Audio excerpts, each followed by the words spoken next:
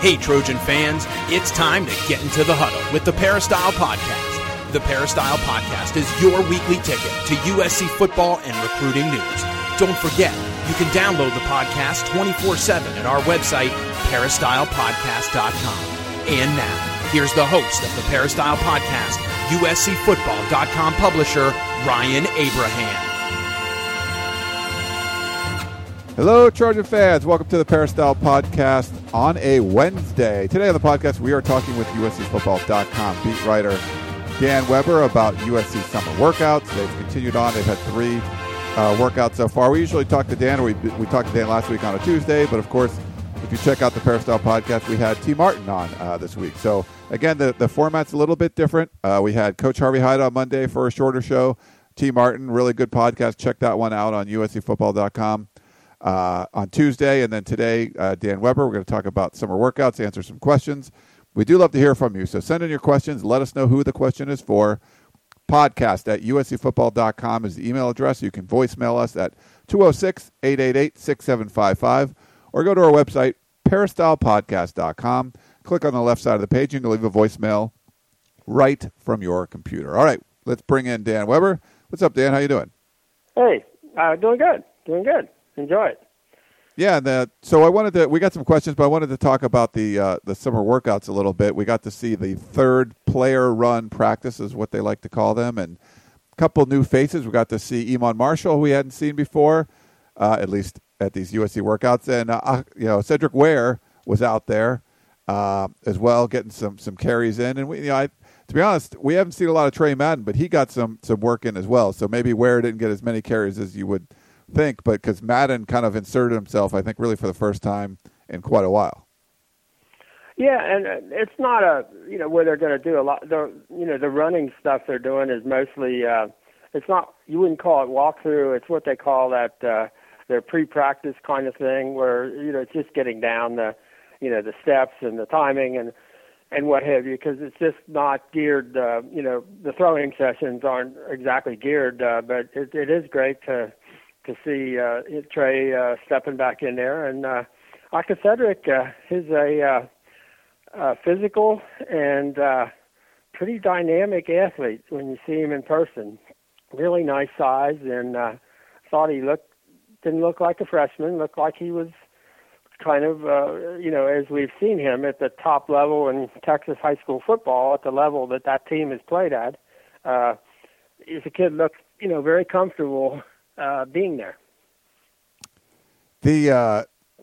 As far as the team and what they have to do during these off-season workouts, talk about like the comfortability. I think now that they have these organized stretching beforehand, it seems like it's a little more organized, even though it was well organized last year.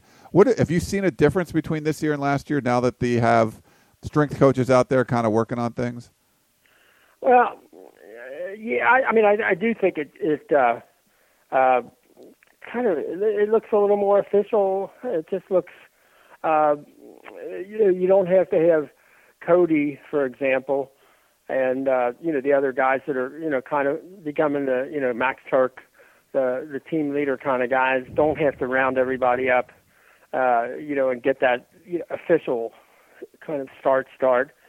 And then I think they go from, the warm-up sessions and the, loosening up sessions to 7-on-7 and all the other stuff that they do more smoothly, although some of that's probably just a result of, they did it last year.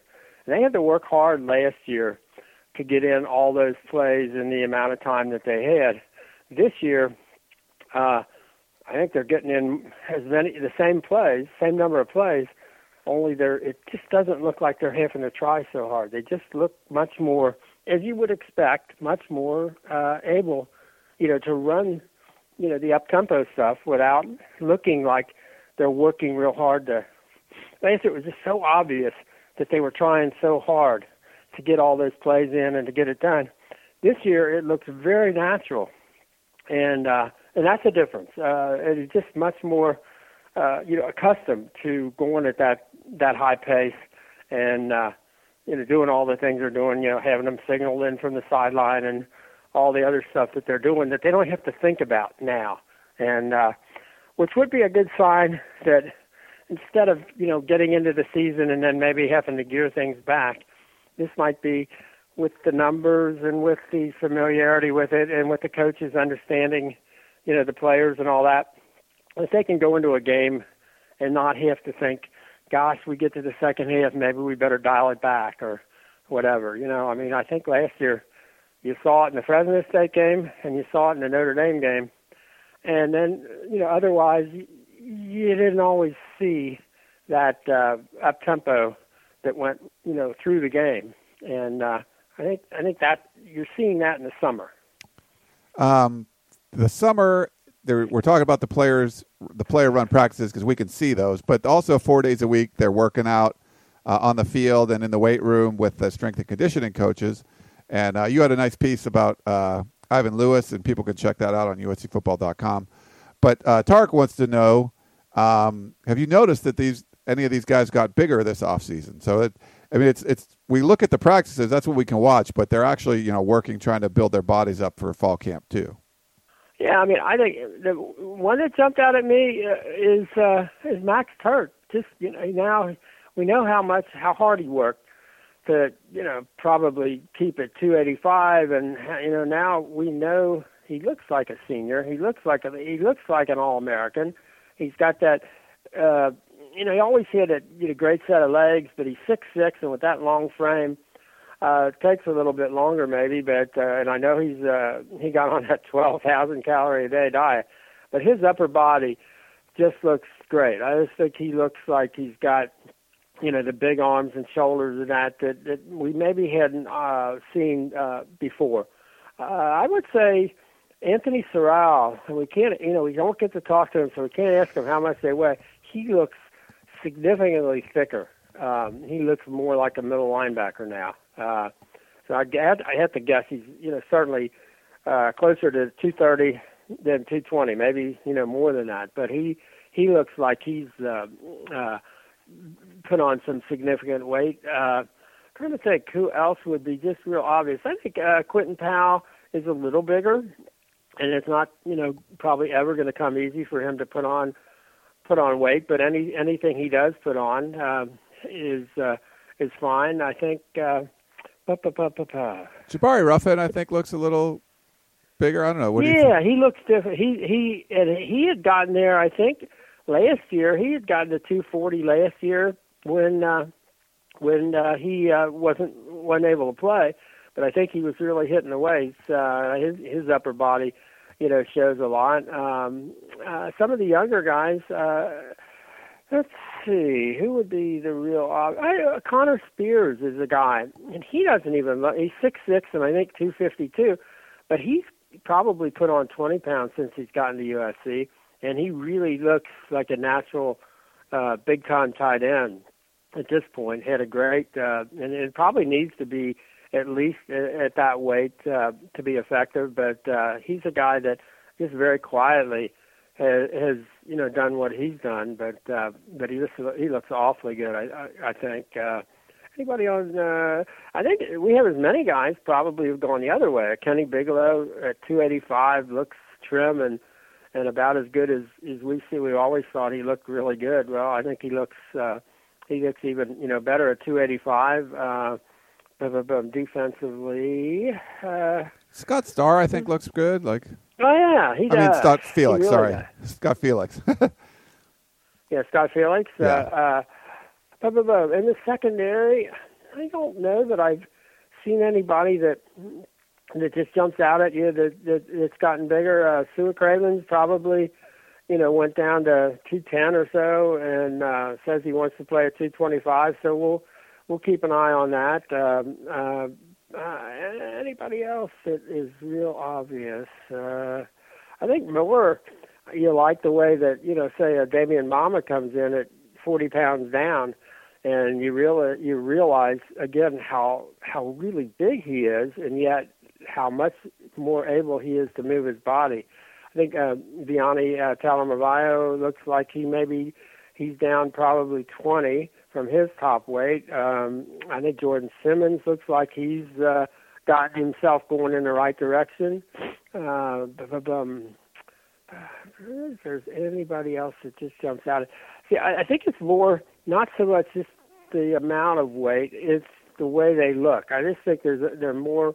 You see more guys that are cut, defined. It's just a natural kind of maturing process, I would think. And this was a young team, so they're gonna look. They're just gonna look like they're growing up, growing into their bodies, and so I think I don't think this was a team that really needed, in a lot of places, to put on a lot of weight. I don't think that's the focus so much. I mean, it is for the few, and they are doing a much better job with individualized nutrition programs that Becky Twombly puts together for them, and having people there early in the morning so they can eat before they or at least get some nutrition in them before they lift, and then that they have breakfast ready for them as soon as they come off the field from the 6 o'clock workout, and breakfast ready for the guys in the 8 o'clock workout, so that they make sure that they eat before they go to class. I think that's a big change that we're seeing, and I think that's paying off. But it's not a case of they had all these guys that really needed to put on weight. They're plenty big enough. And they're really tall. I mean, when those linemen get together, kind of huddle up, you realize how many, I think I said the other day, they have 16 guys that are 6'5" or bigger on this roster, which is pretty amazing. Yeah. And, when you got the 6'6", 6'7", 6'9", this is a team that and those Sark has always talked about getting those rangy bodies, and then you have another guy, show up like Iman Marshall the other night, and he's pushing 6'2" and 200 pounds, and that's the kind of a look you like if the kids are athletic enough, and we're getting to see that they've got pretty many athletes.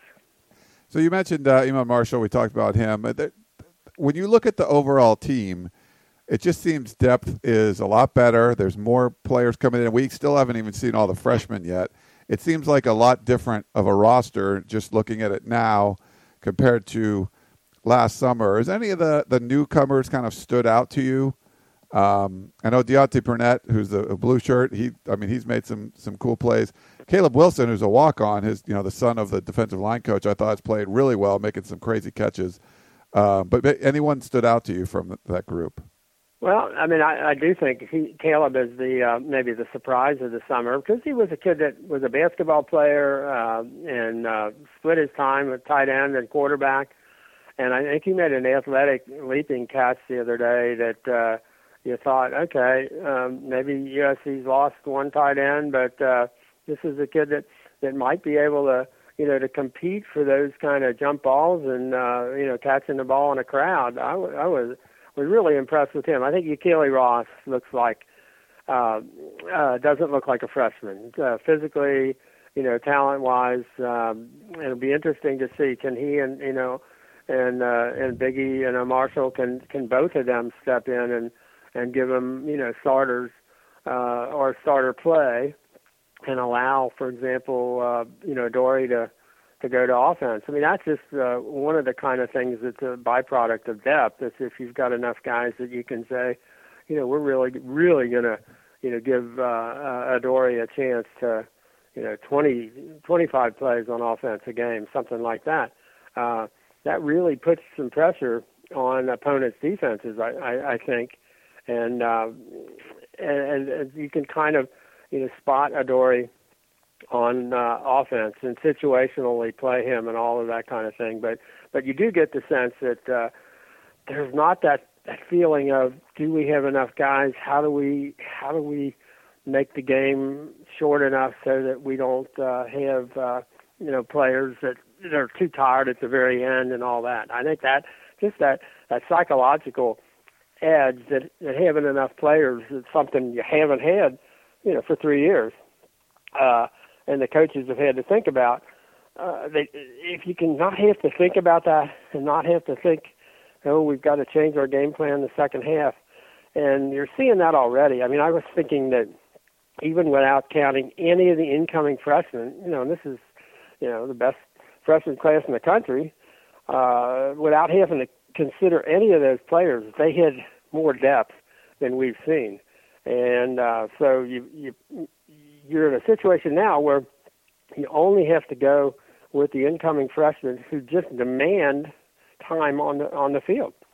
So the guys who really are good enough and really are ready enough will get out there, but you don't have to rush anybody out there. None of the linemen, for example, I don't think any of them are going to have to play.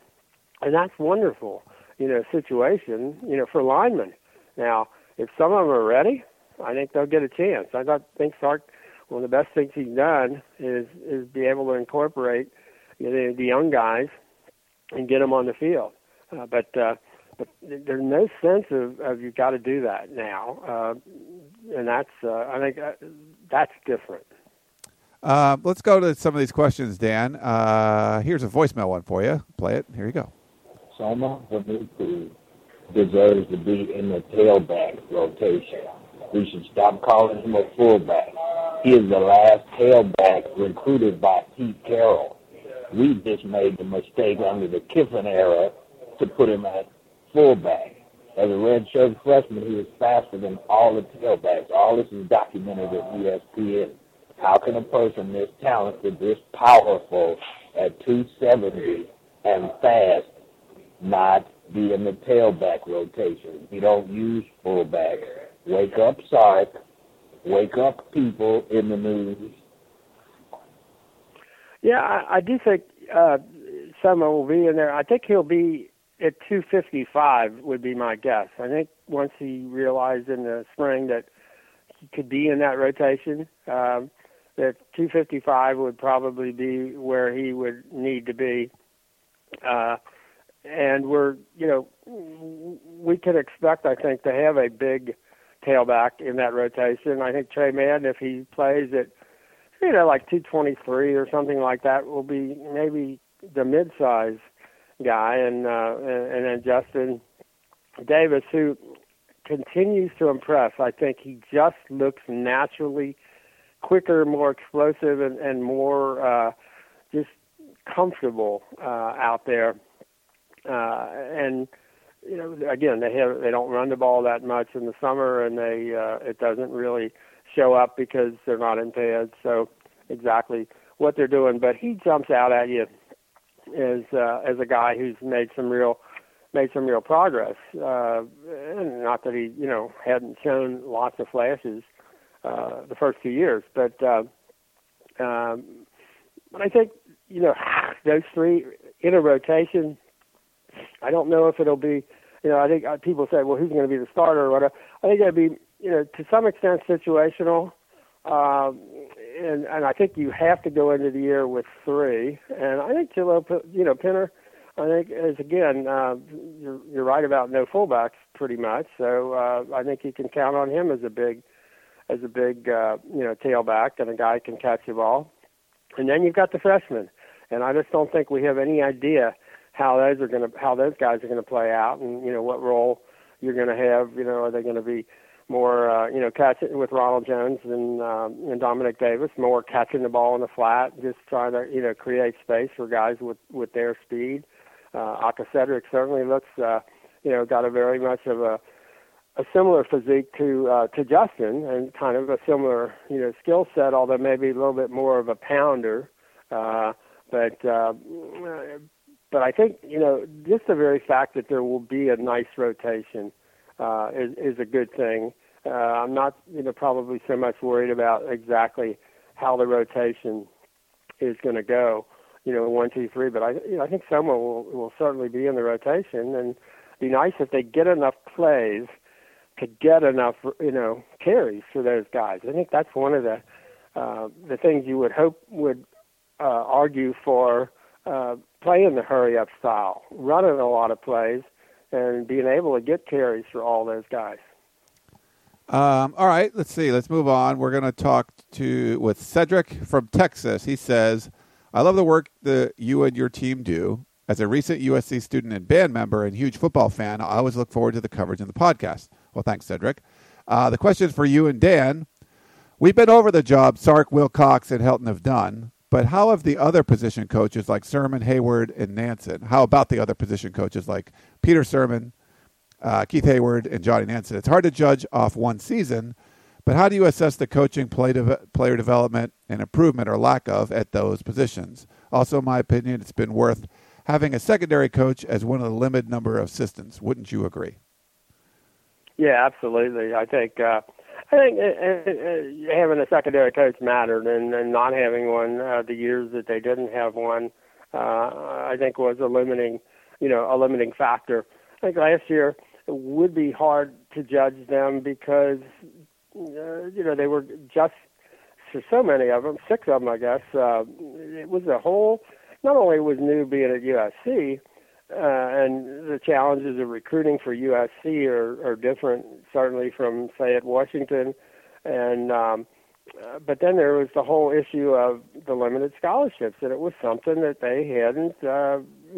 These guys hadn't ever, as much as Sark had been at USC, you hadn't ever had to coach a year with the limited scholarships. So I thought that added an extra layer of degree of difficulty to the coaching last year, and figuring out how do you practice with those guys and how hard can you go. And I think they're very aware of how many reps guys get.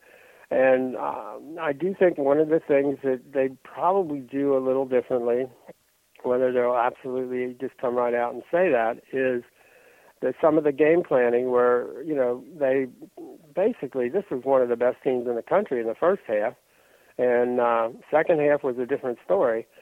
And whether, how much you can attribute that to, game planning where they decided, we got to, run the clock and run the ball, try to slow things down, hopefully get through to the end of the game, and a couple of times they couldn't quite make it. Should they have basically kept the, pedal to the metal and just seen how far, the non-rotating players could go just based on talent, and, get the kind of lead where you weren't going to give it up. I think that's the learning curve we're looking at with this coaching staff, and they're saying the right things, and we want to see, I think, as to how well do they pick up on what they what they've observed, what they know about these players, what they know about the schedule and the way it breaks down, and all the various challenges. I know. I think one of the there was a challenge of keeping up with the guys the year before. For example, Tommy Robinson was just a sensational running backs coach. His 1 year at USC, you just couldn't have done a better job, than he did. And so, the challenge is out there for them to, match up. I think, Mike Eckler did a great job as a linebackers coach. So, I think it takes a year for us to really evaluate them, but I think this will be a year where they we'll be able to tell if they're all on the same page, and if everybody seems to, and we got another new one to evaluate, Coach Conley, the offensive line coach. He's gotten off to a good start. He's a kind of a down-home guy. I think the younger players, which is a lot of the offensive line, can identify with him. He's a college guy, a lifer, I think, as a college coach pretty much, and maybe able to talk, in the language that those guys can understand. But even for us, as you go to practice, it isn't always that easy to know for sure who's doing what. I mean, we know, for example, Clay Helton really takes over the offense in practice. I mean, there's no question about it. Who's running, practice from the offensive side of the ball on the field. How that plays out in games, it's not been as absolutely clear. I know that, Sark's made it clear he wants to be, the play caller, and there is always some, controversy over exactly what that entails and what that should entail. And a lot of that is from Lane, left over from Lane. But I think trying to come up with that absolute evaluation and individual positions year one might be maybe more than you want to try to do. But this year, I think, is the year to really be able to evaluate every single one of the position groups and the position group coaches. Let's go. Excuse me. Sorry about that. A little clear the throat in the morning. Earl in West LA had a question. He said, over the past few years, I have heard and read a lot of criticism of Pat Hayden's leadership of USC athletics. Admittedly, the criticism has largely been football related. However, it seems to me he's doing an amazing job with multiple teams competing for national championships every year. He has hired terrific coaches for women's basketball, soccer, baseball, and track and field. Lacrosse has made the national tournament in each of its first 2 years. Sand volleyball won the 2015 national championship in their second year of existence, and baseball is once again a national presence. In addition, golf, water polo, volleyball, and tennis seem to compete for national championships every year. I was wondering if Dan knows how this record compares to Jess Hill's first 5 years as athletic director. Earl in West LA. No, it's way better than Jess Hill and sand volleyball. They were terrible in sand volleyball back then. Can you imagine if they'd have tried to trot out a sand volleyball team back in the 30s? Oh man, I just they did a lot of groundbreaking stuff though back there, and USC was never afraid to do some of that. Yeah, I mean, I think the thing with Pat, I think he'll you just don't want to do anything in terms of those sports that you cited. USC really ought to be good. I mean, it's hard to compete numbers-wise in baseball and track and field just because of the severe limitations on scholarships and what it costs, the cost of attendance at USC, which is, certainly double that at UCLA, or when USC goes into a dual track meet against UCLA, and it was probably one of the most exciting single sports events of the year. UCLA looks like they've got twice as many athletes because it's a whole lot cheaper to walk on at UCLA than it is at USC. So you've got to do everything right, recruiting and the makeup of your squad in sports like baseball and track and field, and they've done that. I mean, I just think you can't. Dan Hubbs in baseball and Carol Smith Gilbert has just been sensational in what she's done in 2 years in track and field. It's just been you just can't ask for any more than that. And USC ought to be darn competitive in the volleyballs and the golf and tennis and what have you. If you can't compete in those sports at USC, probably you're doing something wrong.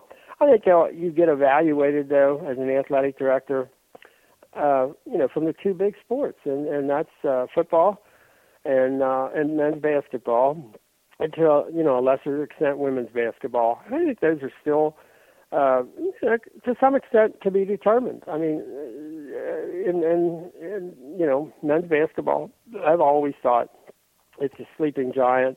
Here in LA, you've got as good and maybe the best high school recruiting field in the country.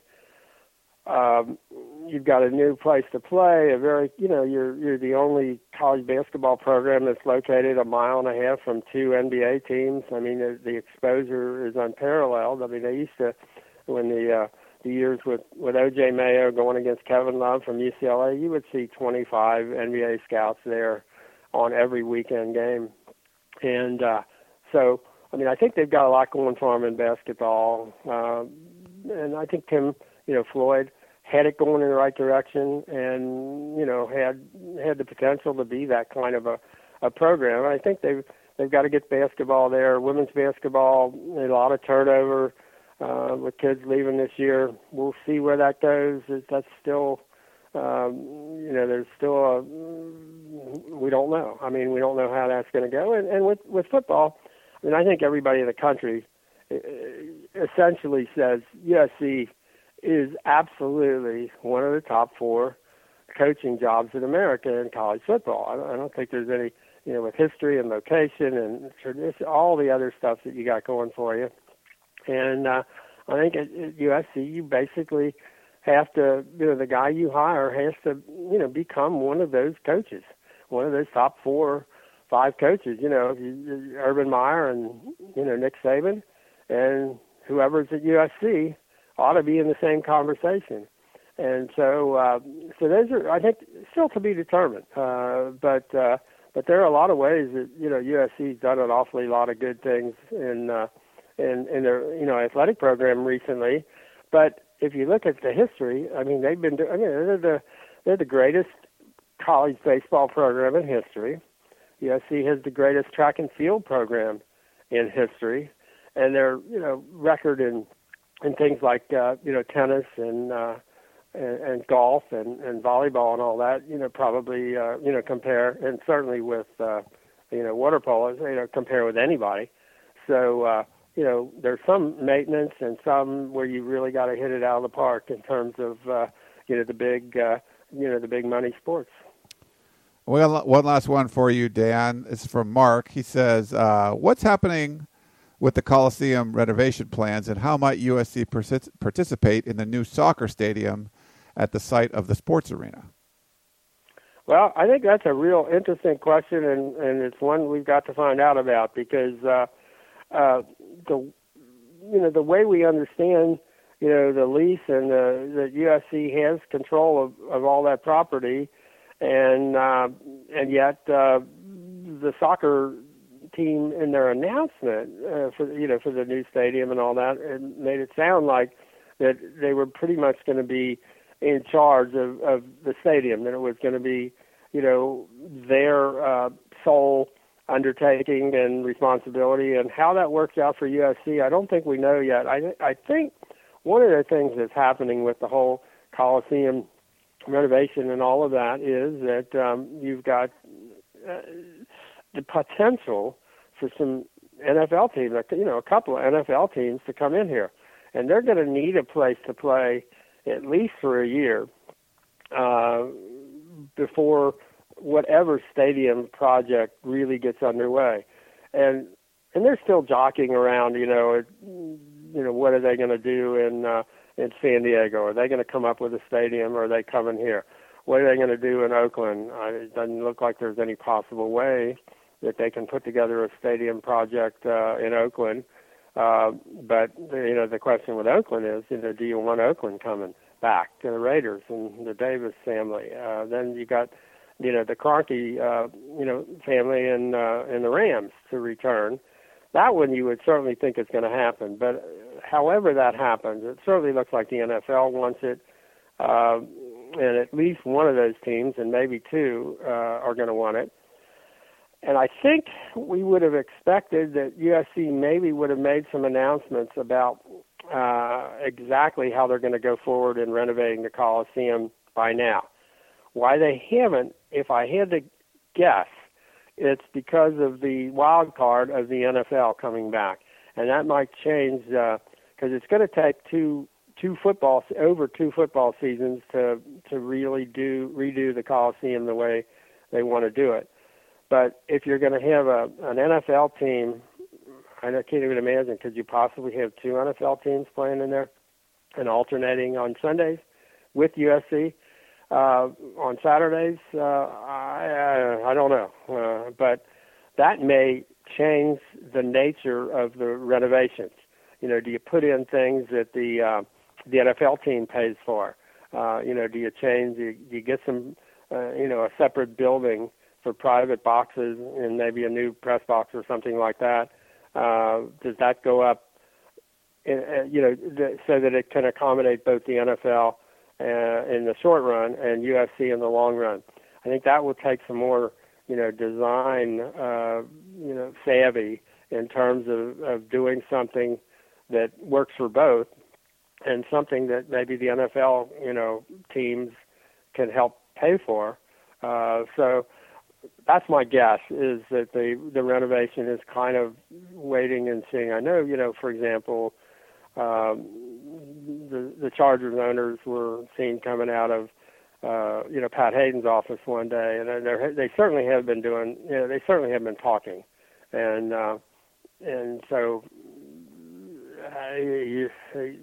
basically you're waiting on seeing what the NFL is going to do. And as anybody that's in LA has been familiar with how that process has gone, you don't want to put too much on the line, for the NFL if coming, because obviously teams will use LA and the potential of going to L.A. as a way to get a better deal in their own town. Right. So, so I think, is it a waiting game? I think to some extent it's a waiting game. To some extent it's worth waiting for if you can get an NFL team to pay for some of the early, renovations in the Coliseum. But you don't want it to screw up the potential of redoing the Coliseum in the right way. So I would say there's one of the challenges, I think, to being the AD at USC that you'll be able to measure, Pat Hayden's tenure by is how they pull that off. And it's the thing that Pat has said has kept him wanting to stay, for maybe the last couple of years of his tenure, is to get that right, to get it financed and to get it, get it on its way. And it's a big deal for USC football, no question about it. All right. Well, Dan, great stuff. Thanks for coming on our Wednesday show. And we'll see you out there at the next workout. And, of course, we'll talk to you on the podcast again next week. Yeah, sounds great. And keep those questions coming. Yeah, send them in. We'd love to hear from you. And but thanks to you, Dan, and thanks everyone else for listening. You've been listening to the Peristyle Podcast. Thanks so much for tuning in, and we will talk to you next time. You've been listening to the Peristyle Podcast, presented by USCFootball.com. Be sure to tune in next week for the latest news on Trojan football and recruiting. And don't forget, you can automatically download the podcast directly to your smartphone or tablet for free. Just click the iTunes link on PeristylePodcast.com or search for Peristyle Podcast at the iTunes Music Store.